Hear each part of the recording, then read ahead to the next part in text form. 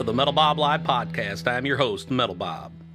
Today's show is brought to you by Legend Picks, artist Jeremiah Kallick, and also the Texas Vinyl Coalition. You can find links to our sponsors and more on the Metal Bob Live website. There you can also find links to the latest Metal Bob gear, including shirts, hoodies, and more.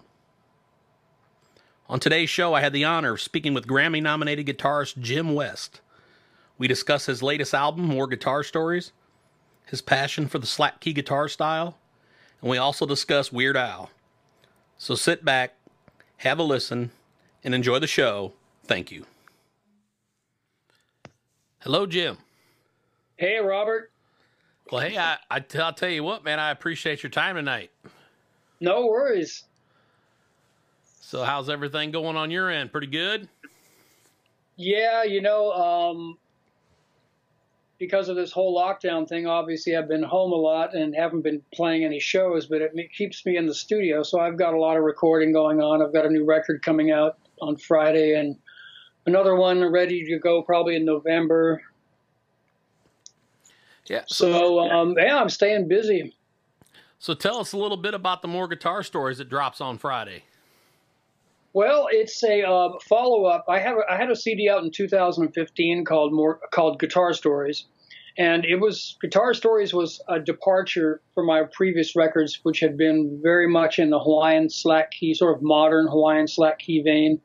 Guitar Stories was more about using the slack key tunings, but playing a lot of different styles. Like on the first Guitar Stories record, I had some Americana. I had some sort of classical sounding orchestral stuff. I had some Middle Eastern song. I had, various world influences. So More Guitar Stories is pretty much the same idea. It's using the Hawaiian slack key tunings, but exploring a lot of different styles. So on this record, I have West African styles. I have some Indian music, Celtic, some Americana, various things.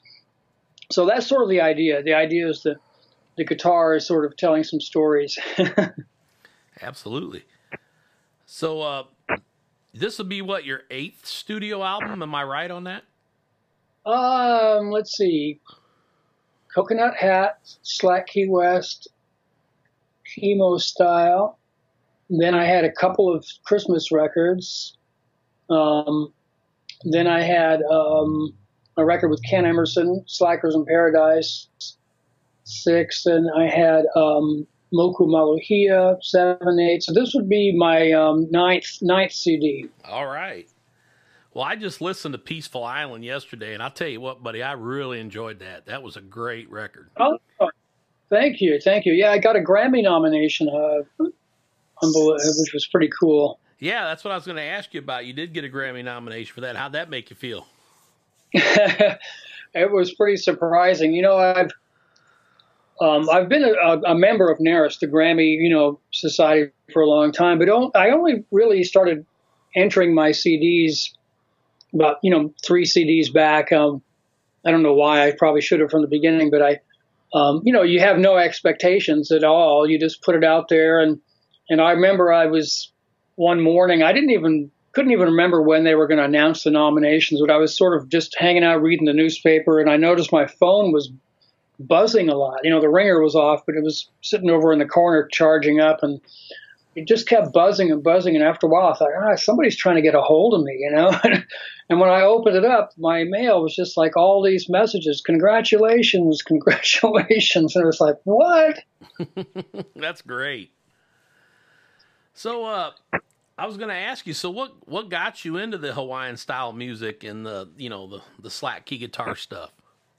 Well, I went to Hawaii just by chance in the mid '80s. A friend of mine, I was on tour with Weird Al, and he was a guy who was helping us out on the crew and also playing a bit in the show. And he had a friend over on Maui, and he said, "Hey, after the tour, I'm going to go to Maui and see my friend. You want to come along and we'll hang out in Maui for a couple of weeks?" And I said, "Yeah, sounds good to me." I'd never been to Hawaii before. And so we flew into this little, we flew to Maui, and then we took a small plane into this little town called Hana. It's a very kind of remote town on the east side of Maui.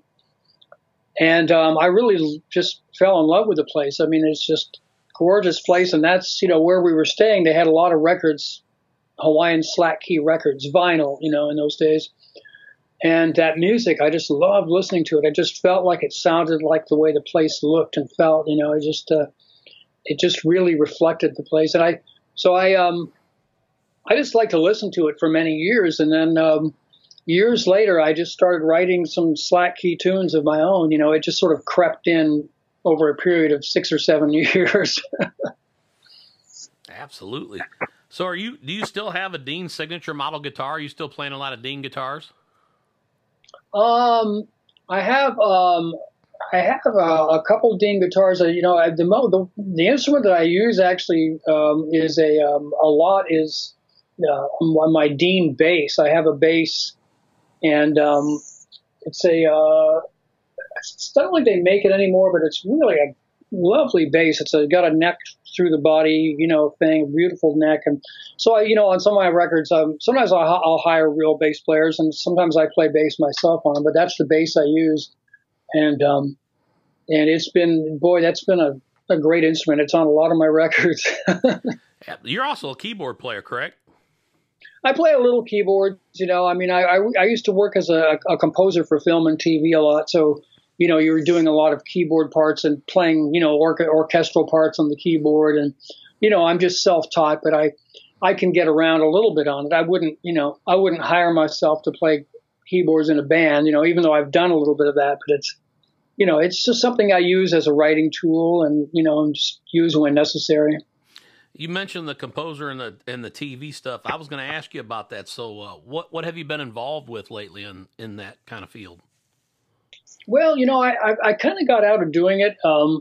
Even though I enjoy it so much, I've got so much going on with my own music, and then, playing with Weird Al, sometimes, of course, we're not touring right now, but occasionally I'll do a documentary or something for a director friend or something like that. But I'm not really out there looking, beating the bushes trying to get the work. But years ago, I started doing it in the late 90s. I started writing for TV and film, and I did a few, small features, a lot of animation. I did the Saturday Morning Iron Man animation and a whole bunch of cartoon shows, some TV commercials for, Honda and, Disney Channel, tons of stuff, actually Country Music Awards. I did some things, and Nickelodeon Kids Choice Awards, and I don't know, just tons of stuff.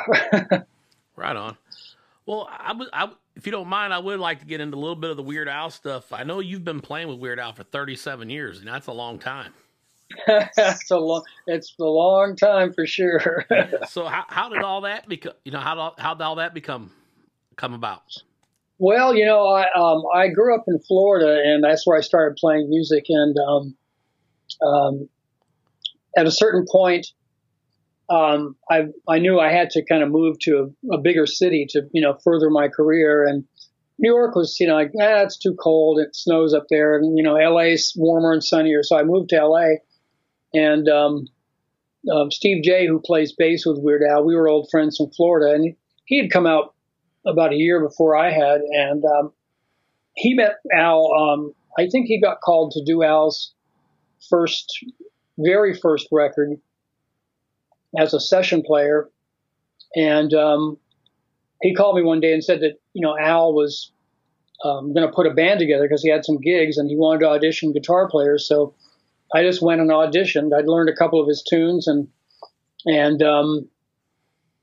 they were cool. I was like, I learned the tunes, and I thought, wow, these are very well crafted songs. And anyway, so I auditioned, and then Al called me one day, hey, you got the gig, and I was like, okay, great. I was actually playing in like 3 or 4 other bands at the time, but he had some gigs, and he was a nice guy, and we played the gigs and did a little, very, very small tour, maybe a dozen shows or something like that, and then and then the record that had Eat It on it, which was called the In 3D record, that once we did that record, then, it kind of blew up on MTV and became all of a sudden Al was a household name. Absolutely. And here you are 37 years later, man, still doing it. Yeah, none of us would ever thought, including Al, ever thought it would, probably go more than 2 or 3 years. But the beauty of it is, not only is he, just an amazingly creative and talented guy, he knows how to do it right.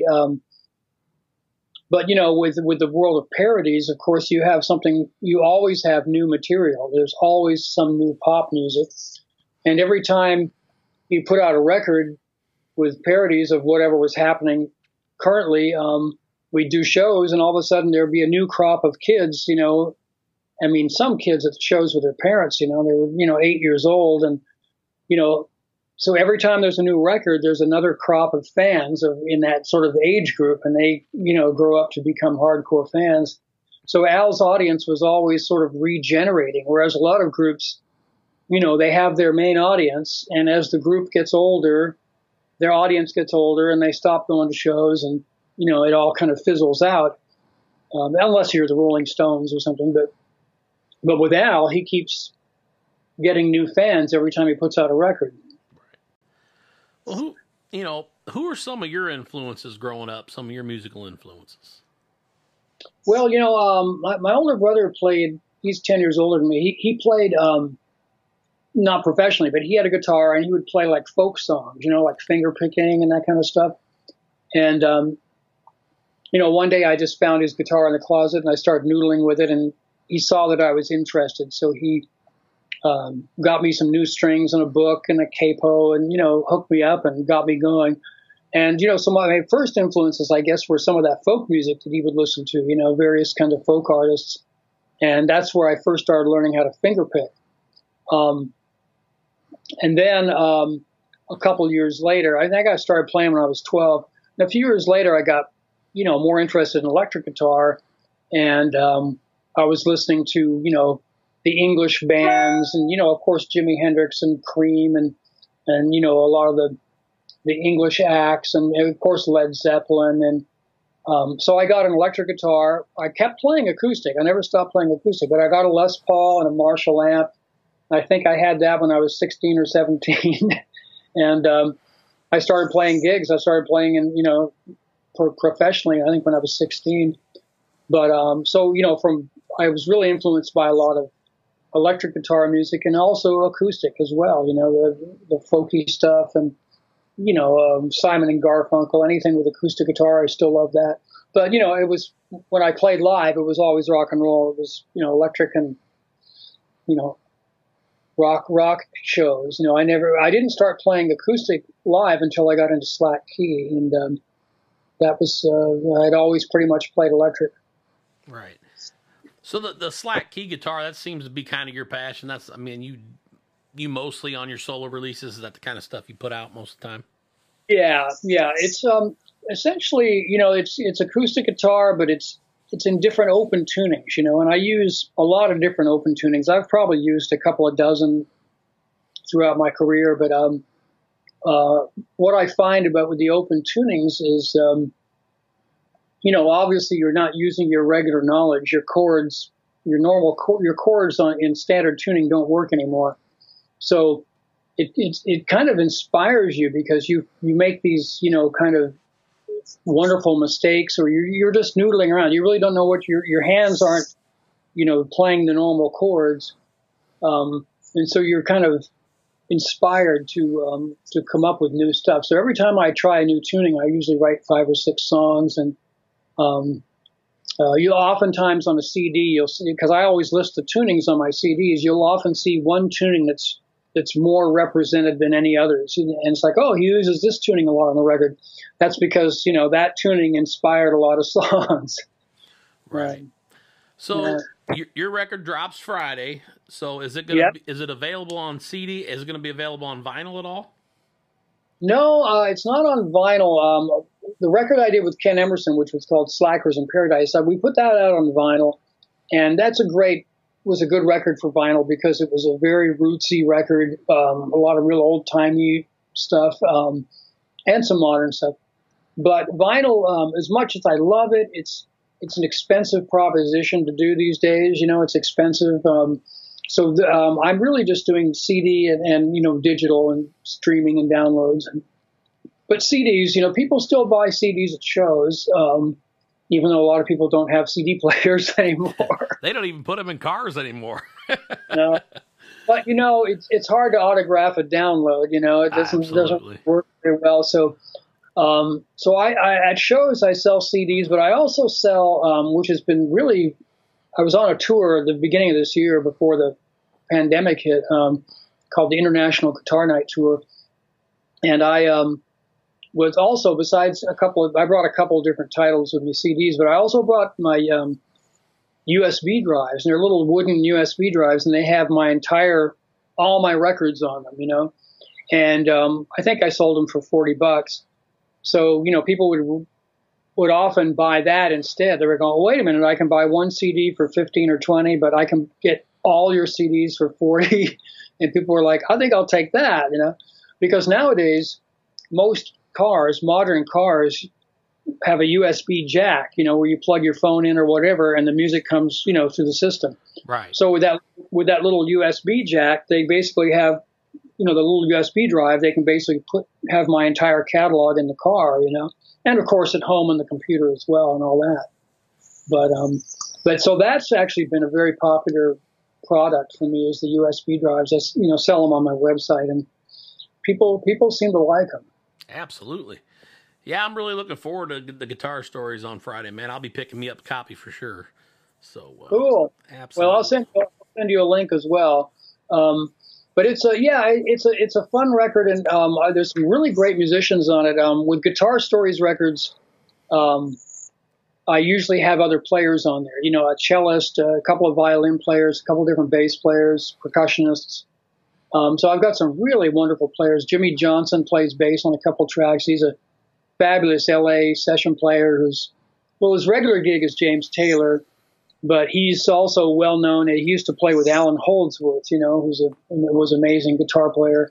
Play with all kinds of people, but so he's on a couple of tracks as well, you know, and a number of other great players on the record. So, you know, More Guitar Stories has got more of these kind of ensemble songs where it's slack key, but we've got bass, violin, cellos, percussion, things like that. So out of the solo albums and the stuff that you've done, which one of yours is kind of your favorite, your kind of go-to? Do you have a favorite? Well, you know, I don't really listen to my records after I put them out that much, you know. Eventually I'll hear them or it'll, you know, I hear when I'm doing something on Spotify or whatever, sometimes a track will come up and I'll go, hey, that sounds pretty good, you know. But I was really, you know, I'm proud of them all, and usually it's whatever my last CD is what I'm most proud of. But I'm really, I guess, especially proud of my last two CDs, Moku Maluhia, Peaceful Island, and the previous Guitar Stories record. And you know, I really love those records, and you know, of course, this new one, I'm sure will end up being a favorite too. And once I get used to it, you know, it's I've heard it a bunch of times, of course, because I'm working on it. But after I put the record out, I kind of step away from it for a while, and you know, and then come back to it later and listen to it and see how it holds up. Right on.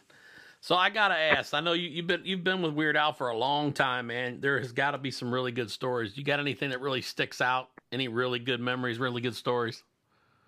Oh man, there are so many. You know, I mean, it's just there are just you know, it's unbelievable. I often remember a lot of the studio recordings, you know, because we would record in some, you know, beautiful studios, and Al would, you know, he's always very organized in the studio.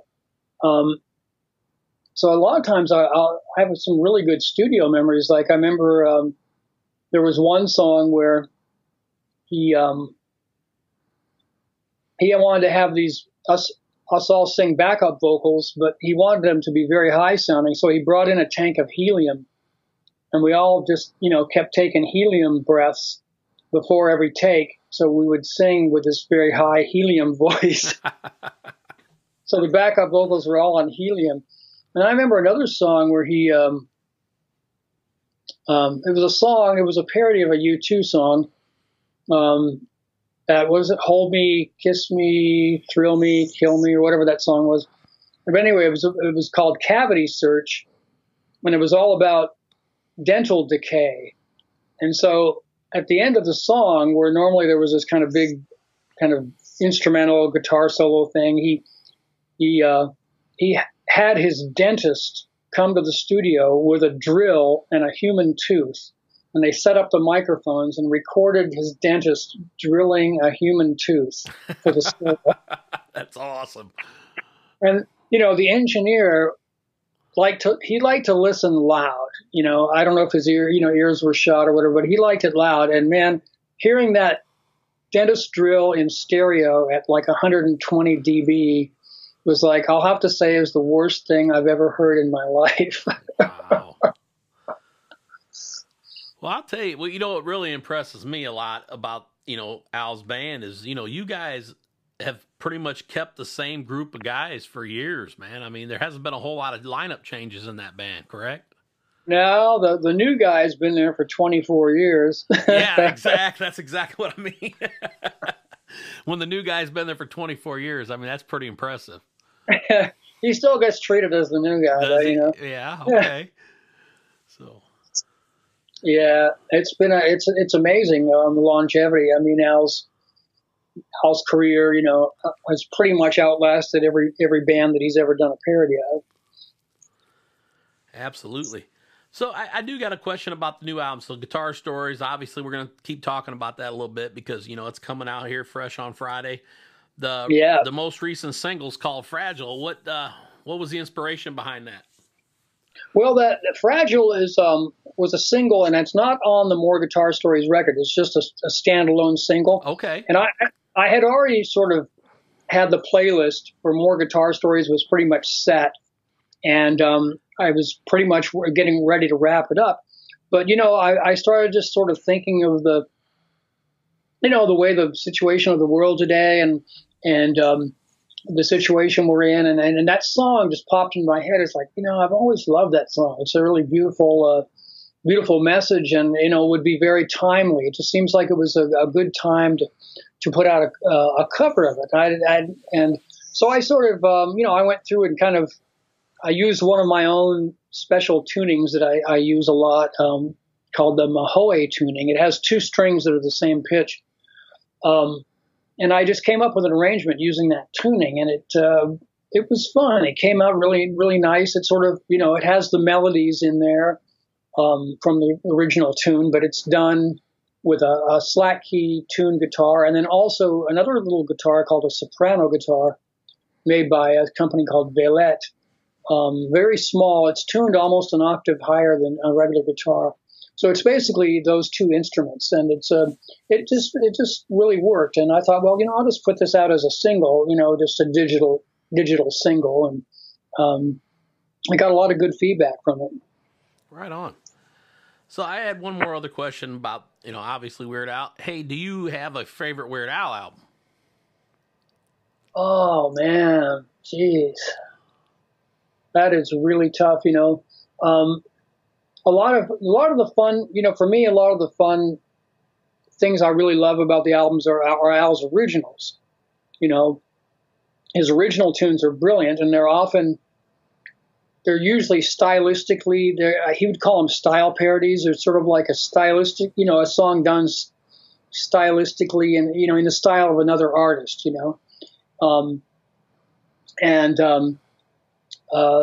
he's done some fabulous ones. I think on the Poodle Hat record, he did one called Genius in France, which is a epic, maybe 8 or 10 minute long tribute to Frank Zappa. And it was very difficult, a lot of changes. I mean, it was very complex song and some really cool guitar solos. That one stands out. Also on one of the later records, I think it was on Straight Outta Linwood, there was a song which was sort of a Brian Wilson epic, another 8 or 9 minute long epic song called Pancreas. It was basically a musical tribute to his pancreas. That's great. But musically, it was just superb, just amazing. And I remember it was mixed in quadraphonic surround sound. I remember being at the studio at Westlake Audio in Santa Monica or in Hollywood, sitting there listening to the mix, the playback in surround sound. It was like, man, it was fantastic. Yeah, I go back a long ways. I remember, this is a little story. I'll tell you something funny about myself. So back in, I don't know, we were in like 5th grade, I think it was, when N3D came out. And I remember Eat It came out, and I had the Michael Jackson coat. We were, we were at the variety show at school, and we were doing Eat It on stage, and it was really neat. And then I also remember Dare to Be Stupid was a really good follow-up to that. That was a great record. Yeah. That was an excellent record, and that video for the song "Dare to Be Stupid" was very ahead of its time. I mean, obviously, "Dare to Be Stupid" was a stylistic parody of Devo, but it was Al's original lyric. Great concept, and the video was spectacular. I mean, the colors and the creativity in that video was just amazing. I remember Mark Mothersbaugh from Devo was interviewed once, and he said something to the effect of, Al took what we did and just did it better, and I hate him for that. Right, I remember that. He loved the sound that Al got out of that synthesizer, that keyboard. He was just loved what he got out of that. Yeah, and it was well done because that goes back a number of years. That goes way back, and it was I remember the video shoot too. I remember being there all day shooting the video and getting to ride plastic horses and all kinds of stuff. Plastic cows. We had plastic cows in the studio. That's great, man. You've been doing this a long time, man. That's pretty cool. You got a lot of good memories there, man. Absolutely. It's been a blessing. I mean, Al's this really sweet guy to work for, and, it's nothing but fun. We have a great time. Our last couple of tours were fantastic. The last tour that we did, was we toured with an orchestra every night. We had a full orchestra. It's called the Strings Attached Tour, and so that was a new experience, having a full orchestra on stage with us every night. And the tour before that was called the Ridiculously Self-Indulgent, Ill-Advised Vanity Tour. That was all no parodies. It was all Al's originals, and we would have a different set every night. So we, started off learning about 60 songs for the show. And then as part of the encore, we would do a straight cover in the encore every night, a different one. And there were 77 shows. So we learned 60 songs for the tour, and then another 77 covers. Wow. That's awesome. Yeah. But it was fun. It was a lot of work. But looking back, it was like, wow, that was quite an accomplishment. And we had in fact, there's a YouTube link out there that has little snippets of all the different covers. It's called basically Weird Al. If you just Google Weird Al 77 covers, you'll find a medley of every cover song we did, little, 10 seconds of each one or whatever. And it goes everywhere from, just from metal to country to Elvis to, polka to everything you can think of, every style, That's great. Yeah, it took me a long time, man, but I finally did get to see a show a few years ago, and I really enjoyed it, man. I had a blast. If no one's ever seen Weird Al, they got to go see it. It's a great experience. Yeah, it's a very entertaining show, and a lot of people get dragged to the show and they're okay, well, I'll go with you, and then then they just go, oh my God, I had no idea. It is a very entertaining show, and a lot of high tech, of course, a lot of video involved these days, and things like that. So we're hoping to get back out there again at the end of next year. Hopefully is the plan. We'll see what happens, but. Well, I hope so, and I'll make sure if we get out there, I'll make sure to say hi to you, brother. Absolutely, man. I appreciate it. And so, and like I said, I'll send you a link to the new record as well. I thought I'd already done that, but I guess not, but I will. No, please do. And hey, also, would you like to promote anything at this time? Would you like to tell people where they're going to be able to pick up your record on Friday? Anything else you'd like to throw out there? Yeah, basically, my website is of course has all the links, and you can get the CD or download off my website, and that's JimKimowest.com, JimKimowest.com. But it'll also be out it comes out on all the services on Friday, so it'll be on iTunes, Pandora, Spotify, Tidal, all those, Amazon, etc. It should be in all those places on Friday. So, basically you just search my name or More Guitar Stories and it'll pop up. But my website is kind of the clearinghouse for it, and it's got some kind of cool videos on it and stuff too. Perfect. Well, Jim, it's been great, man, and I really appreciate you doing this. It means a lot. Thank you, Bobby. Thanks for asking, man. Absolutely, and hopefully, man, in the future we can have you back on. That'd be awesome. Yeah, and give our friend Greg my best. I will, man. Greg's a great guy, man. He's nothing but awesome, man. Greg's great. I usually see him every year at the NAMM show, but now they're not going to have NAMM this January, so yeah, have to be the next time. Yeah, I'd actually talked to him here in the last year or so about actually going with him, at one time here in the next couple of years, but maybe next year. Yeah, all right, man. Well, thanks, Bobby. I appreciate your time and really appreciate you the support, man. No, I appreciate you, Jim. You take care of yourself, brother. Thank you very much. Okay. Bye-bye. Aloha. Aloha, buddy. Bye-bye. That concludes today's episode of the Metal Bob Live podcast. Please go to our website to check our sponsor links. Thank you for listening. Metal Bob out.